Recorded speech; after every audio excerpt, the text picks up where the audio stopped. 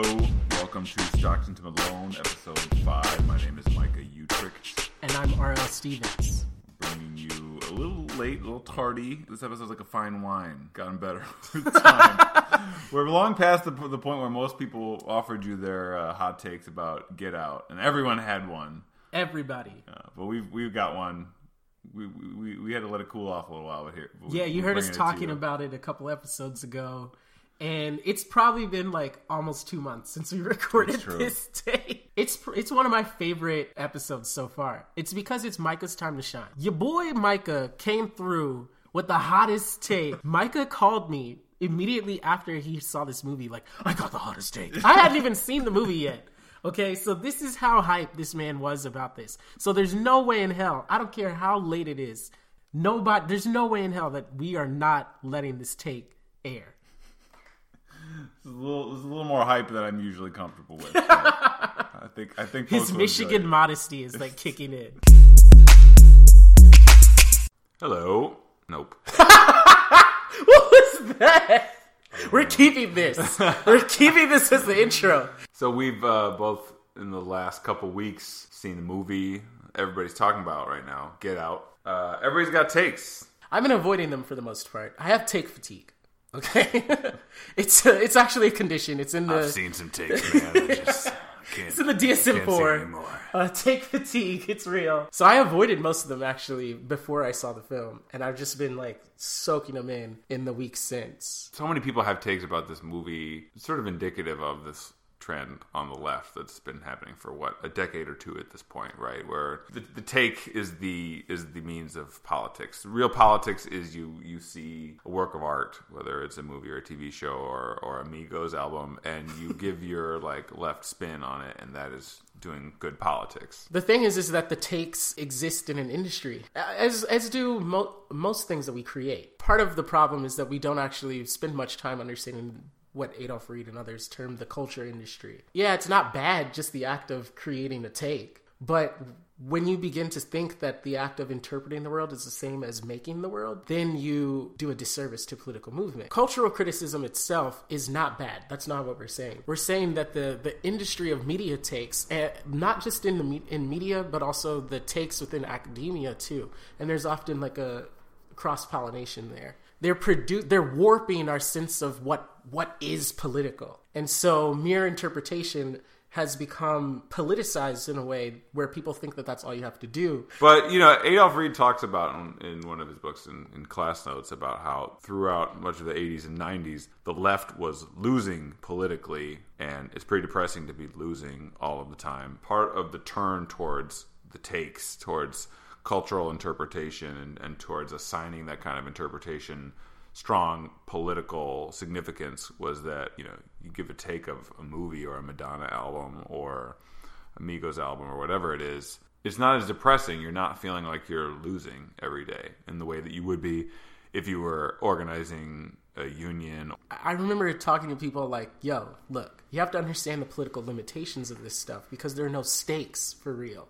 Now, let's go back to a film that we understand today as having real stakes, like Birth of a Nation, right? So if I'm black in whenever that came out, would I rather have a hot take about Birth of a Nation or a shotgun?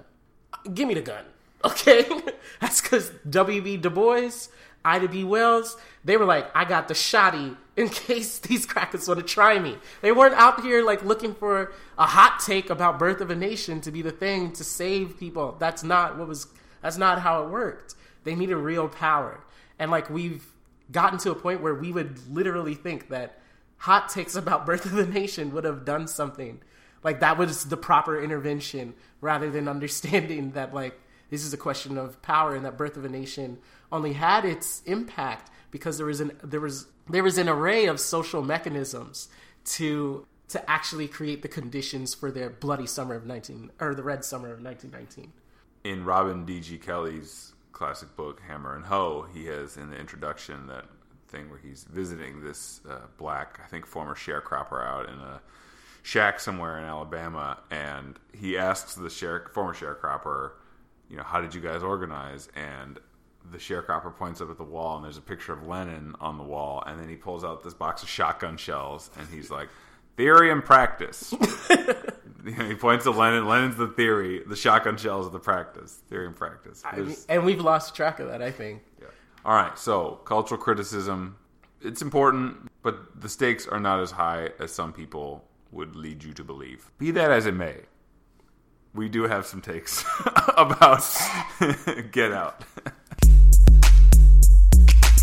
You have actually what I consider to be one of the hottest takes I've ever heard on any.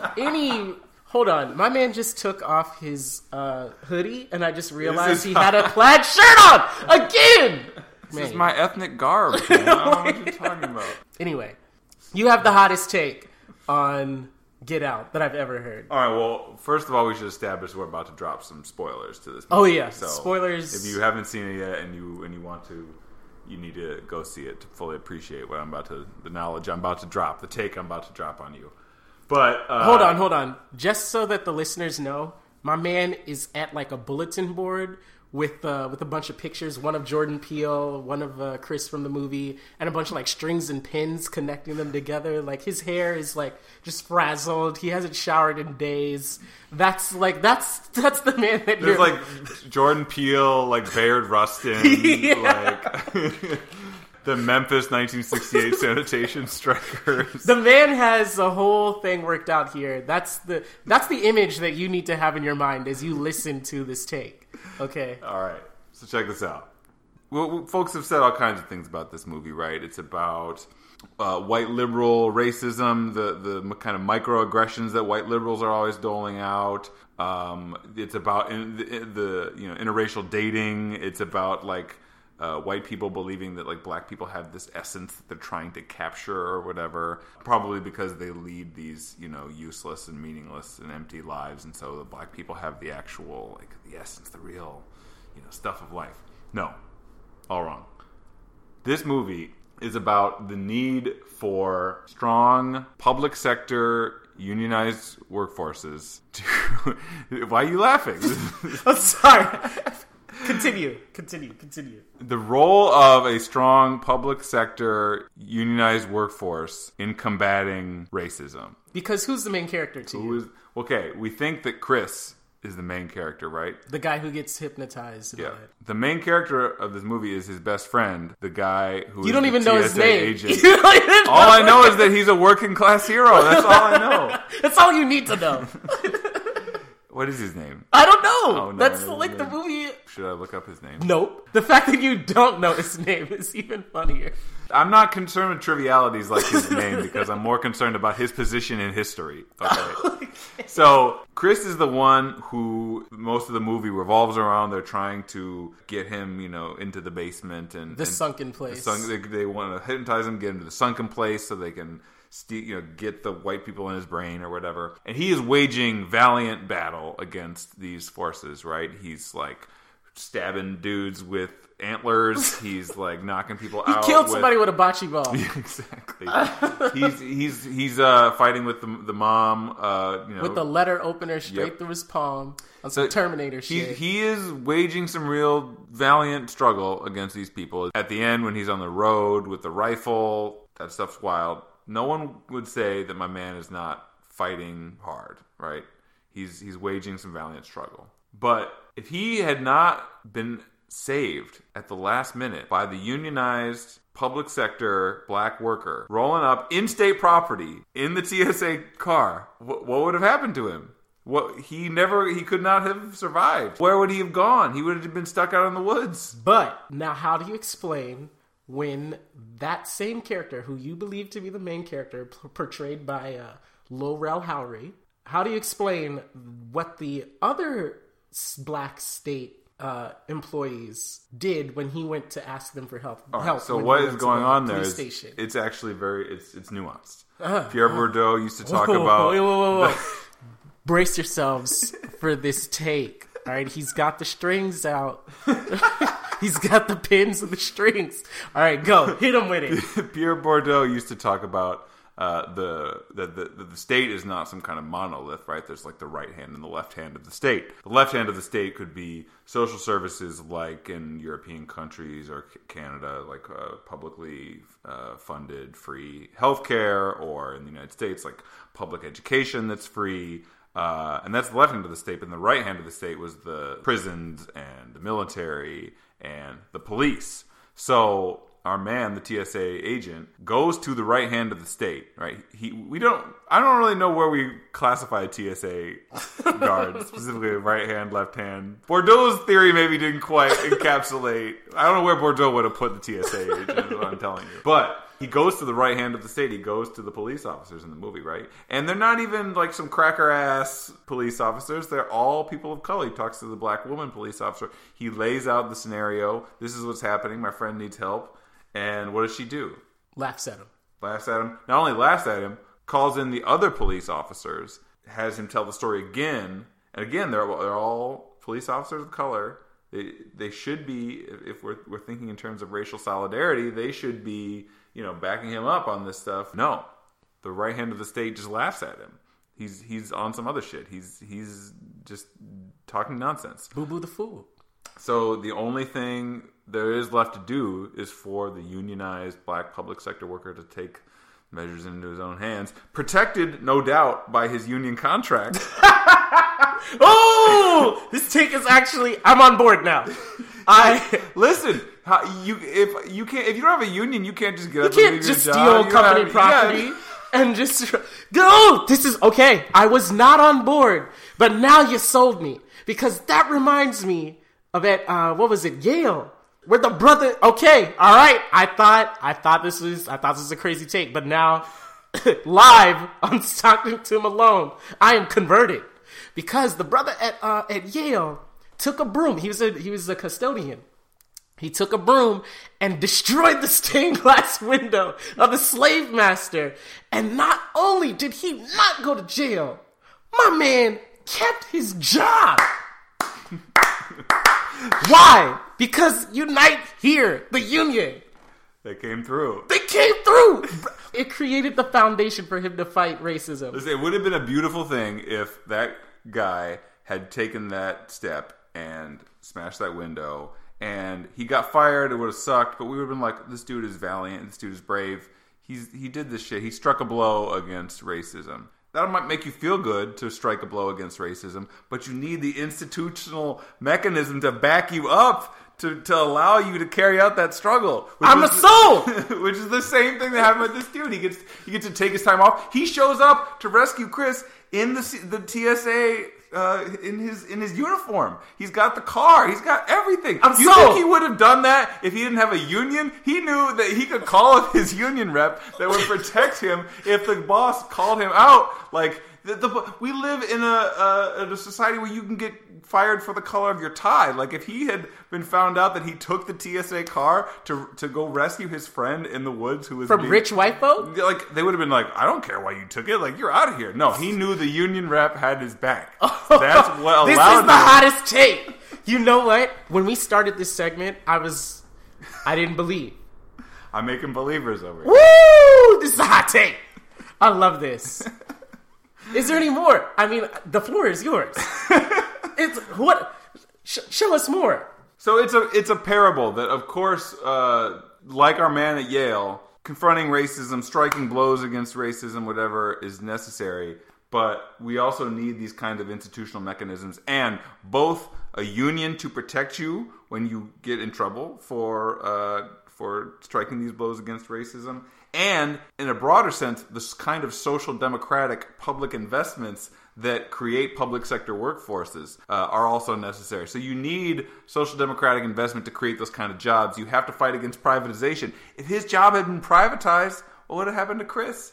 The TSA agent's job gets privatized. And there's no union. There's no union, or maybe there is. And there are no cars. They probably wouldn't even have cars if it were privatized. Yeah, they would have been like old and run down, and he would have been screwed. Chris would have been toast, and that would have been the end of the movie. And when he shows up to the dirt road in the middle of nowhere, and Chris is, fighting for survival, and we think he's about to get shot by a cop, but it's actually his friend, the TSA agent. Chris gets in the car, And what does he say? He's like, I forget what Chris says. How did you, whatever. He says, like, how did you get here? How did you know how to?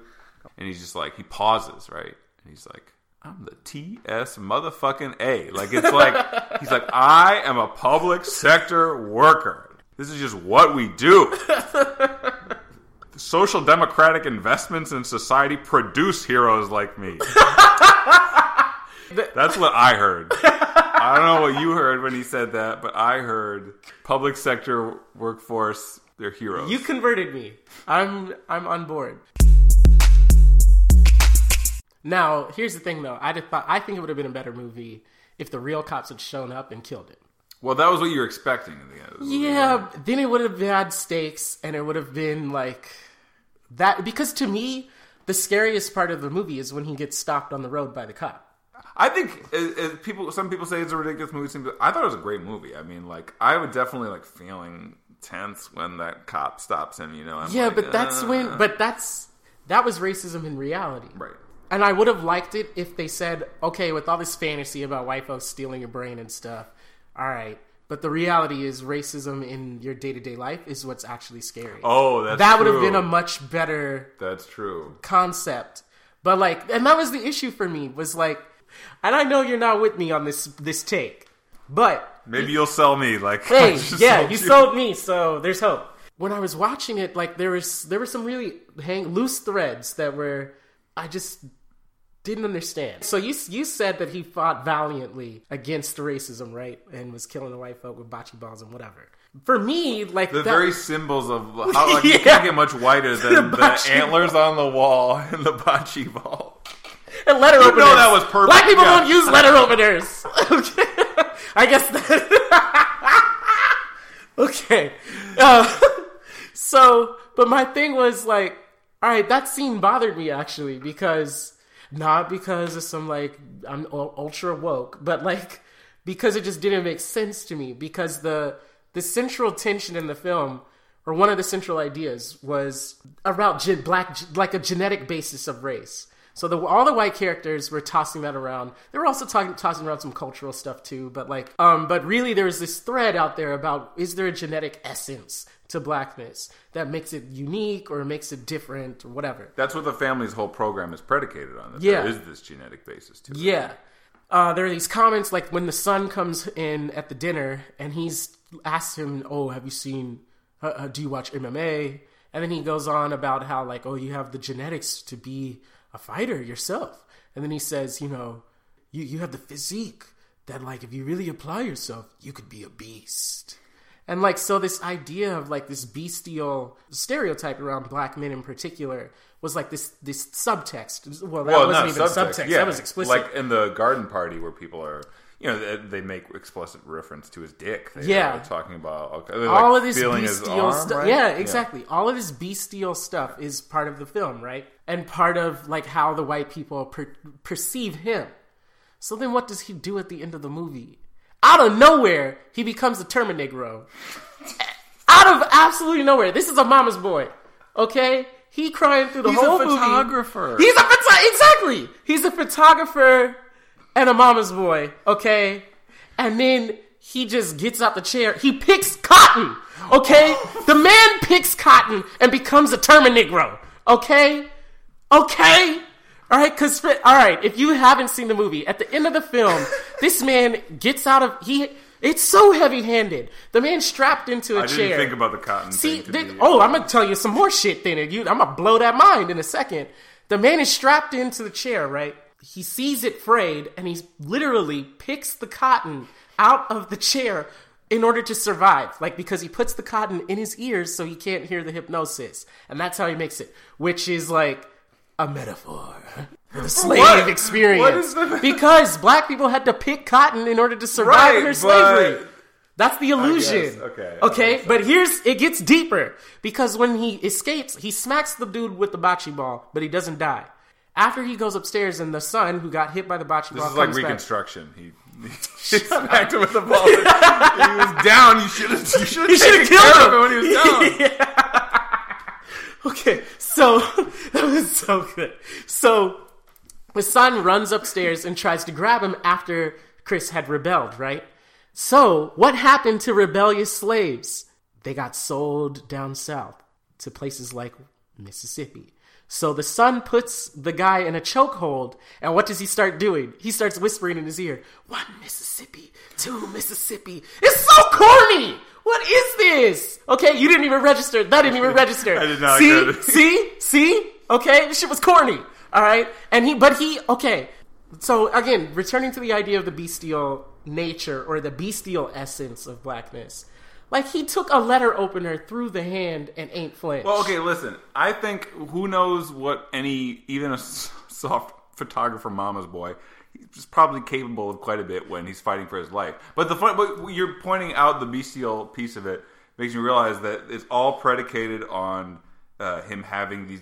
They all think he's got the huge cock, and he could be a fighter, he could be a beast. He's got these huge muscles, and he becomes it. But he never. There's never any kind of pushback against that narrative. That's right. That's what I'm saying. Sit there. His acts prove the white people right in the context of the narrative. So I'm like, what? Like, that's why he should have been killed at the end.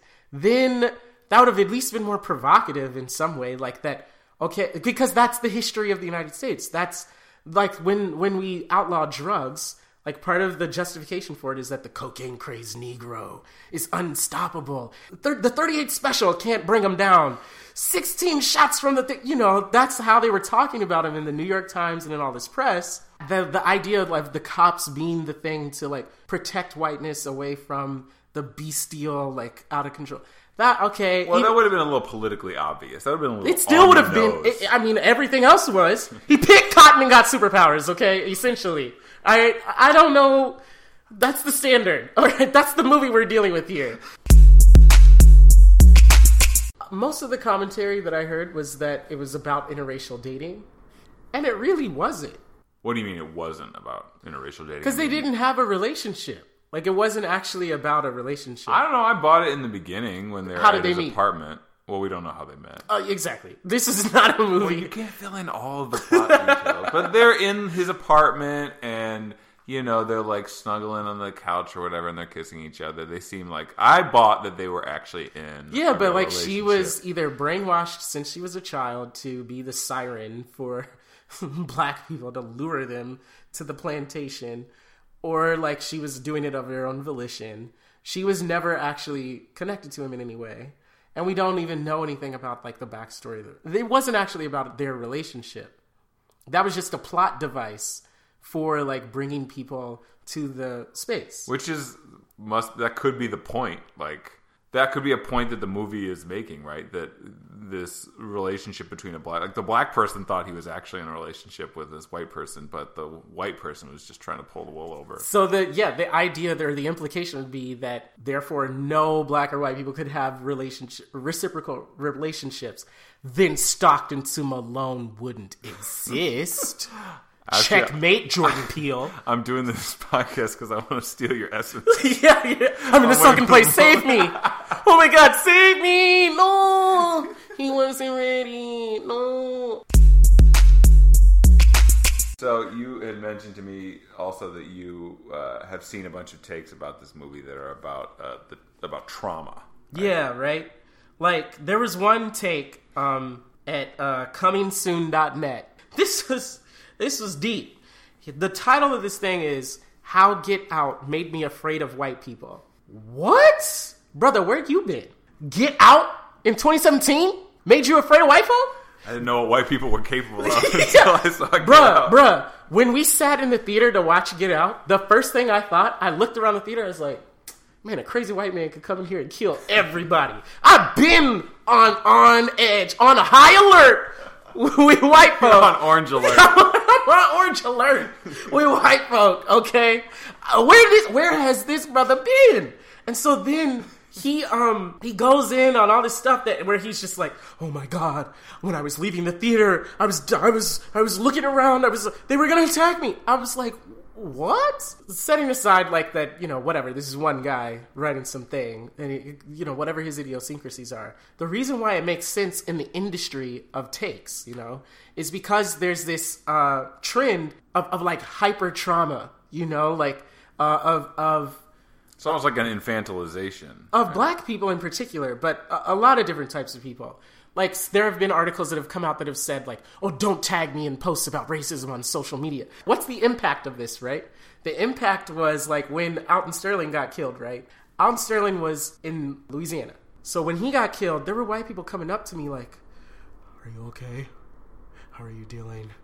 It's like, what? And in my head, like, I knew they were, like, well-meaning and stuff. But in my mind, I was like, my grandfather was born in 1903. My dad slapped the fuck out of a white boy in a tobacco field in 1961 and thought he was going to have to flee his town like his older brother did in rural North Carolina because white folk would lynch you. I'm okay, like, with the video. Like, I know that racism's bad and that it can affect people psychologically, but, like, this idea of this performative element around trauma where I'm supposed to act aggrieved in a certain way to elicit comfort from, especially particularly white people. That's the role they're supposed to play, is to comfort me when I'm so distraught by, like, the reality, like, the mere existence of racism in the world.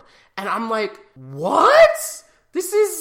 What is this, you know? And so NPR had a series on Chicago, on school kids on the South and the West Side.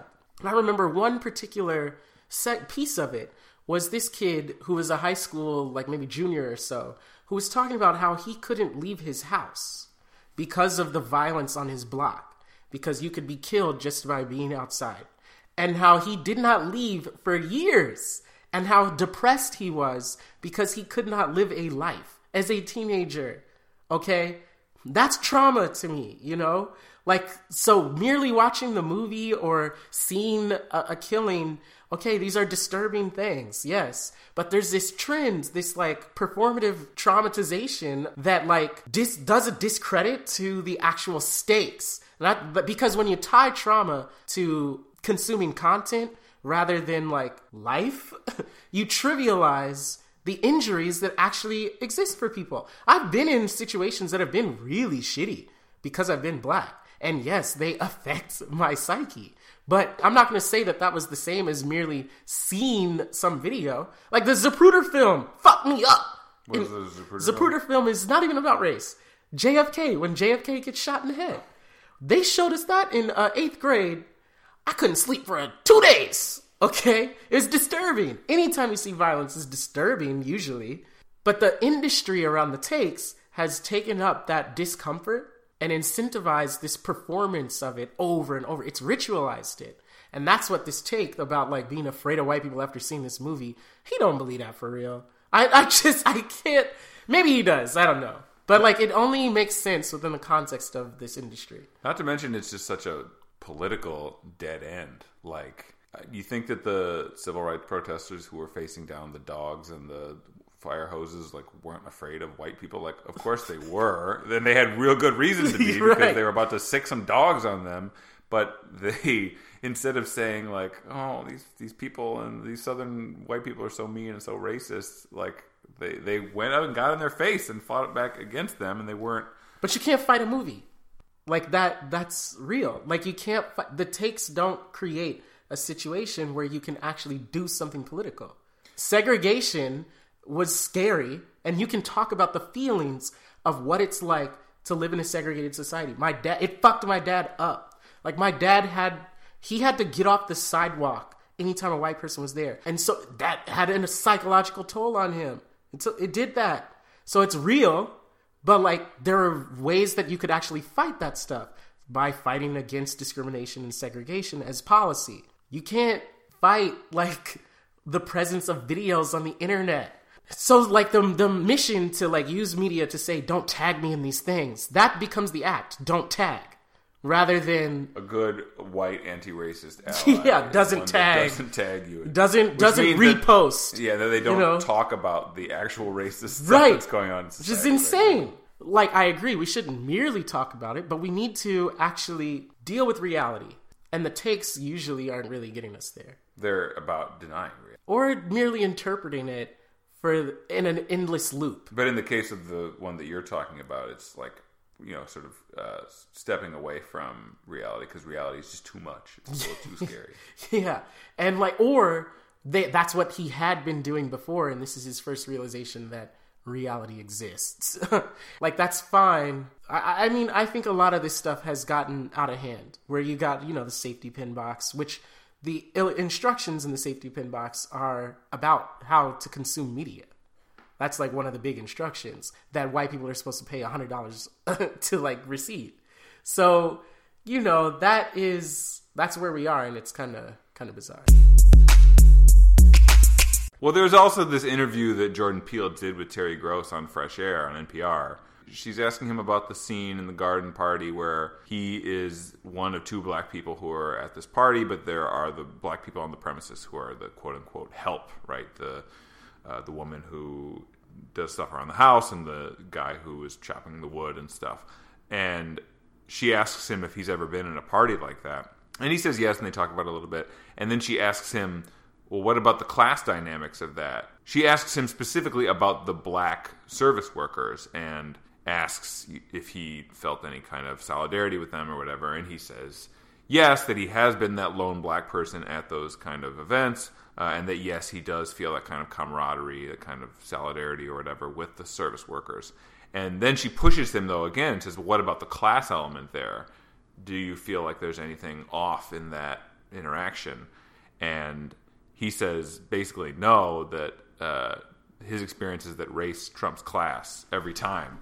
And I'm thinking like, okay, maybe there's some level of solidarity that you feel with the black wait staff or whatever, but like maybe we should ask the people who make like 1/300th of what you make to see if they feel like any class resentment.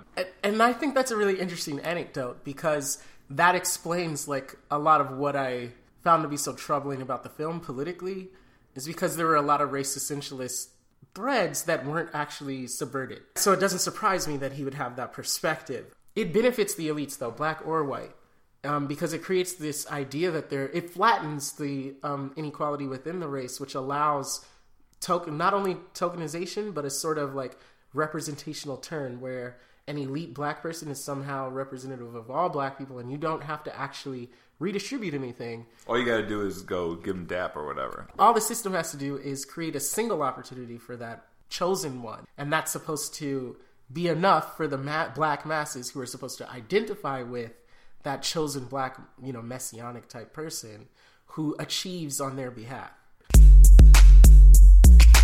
We're a little late on the game here, but we have we saved the best takes for last. The brother converted me. I'm a believer now. This movie was about public sector unionism. And it's not, to be clear, it's not about some like class over race shit. It's about saying that you need these class-based vehicles as a basis from which you can fight racism. See, Jordan Peele thought he was making this Afro-pessimist movie, but he didn't know that he was actually making a Jacobin-approved class politics first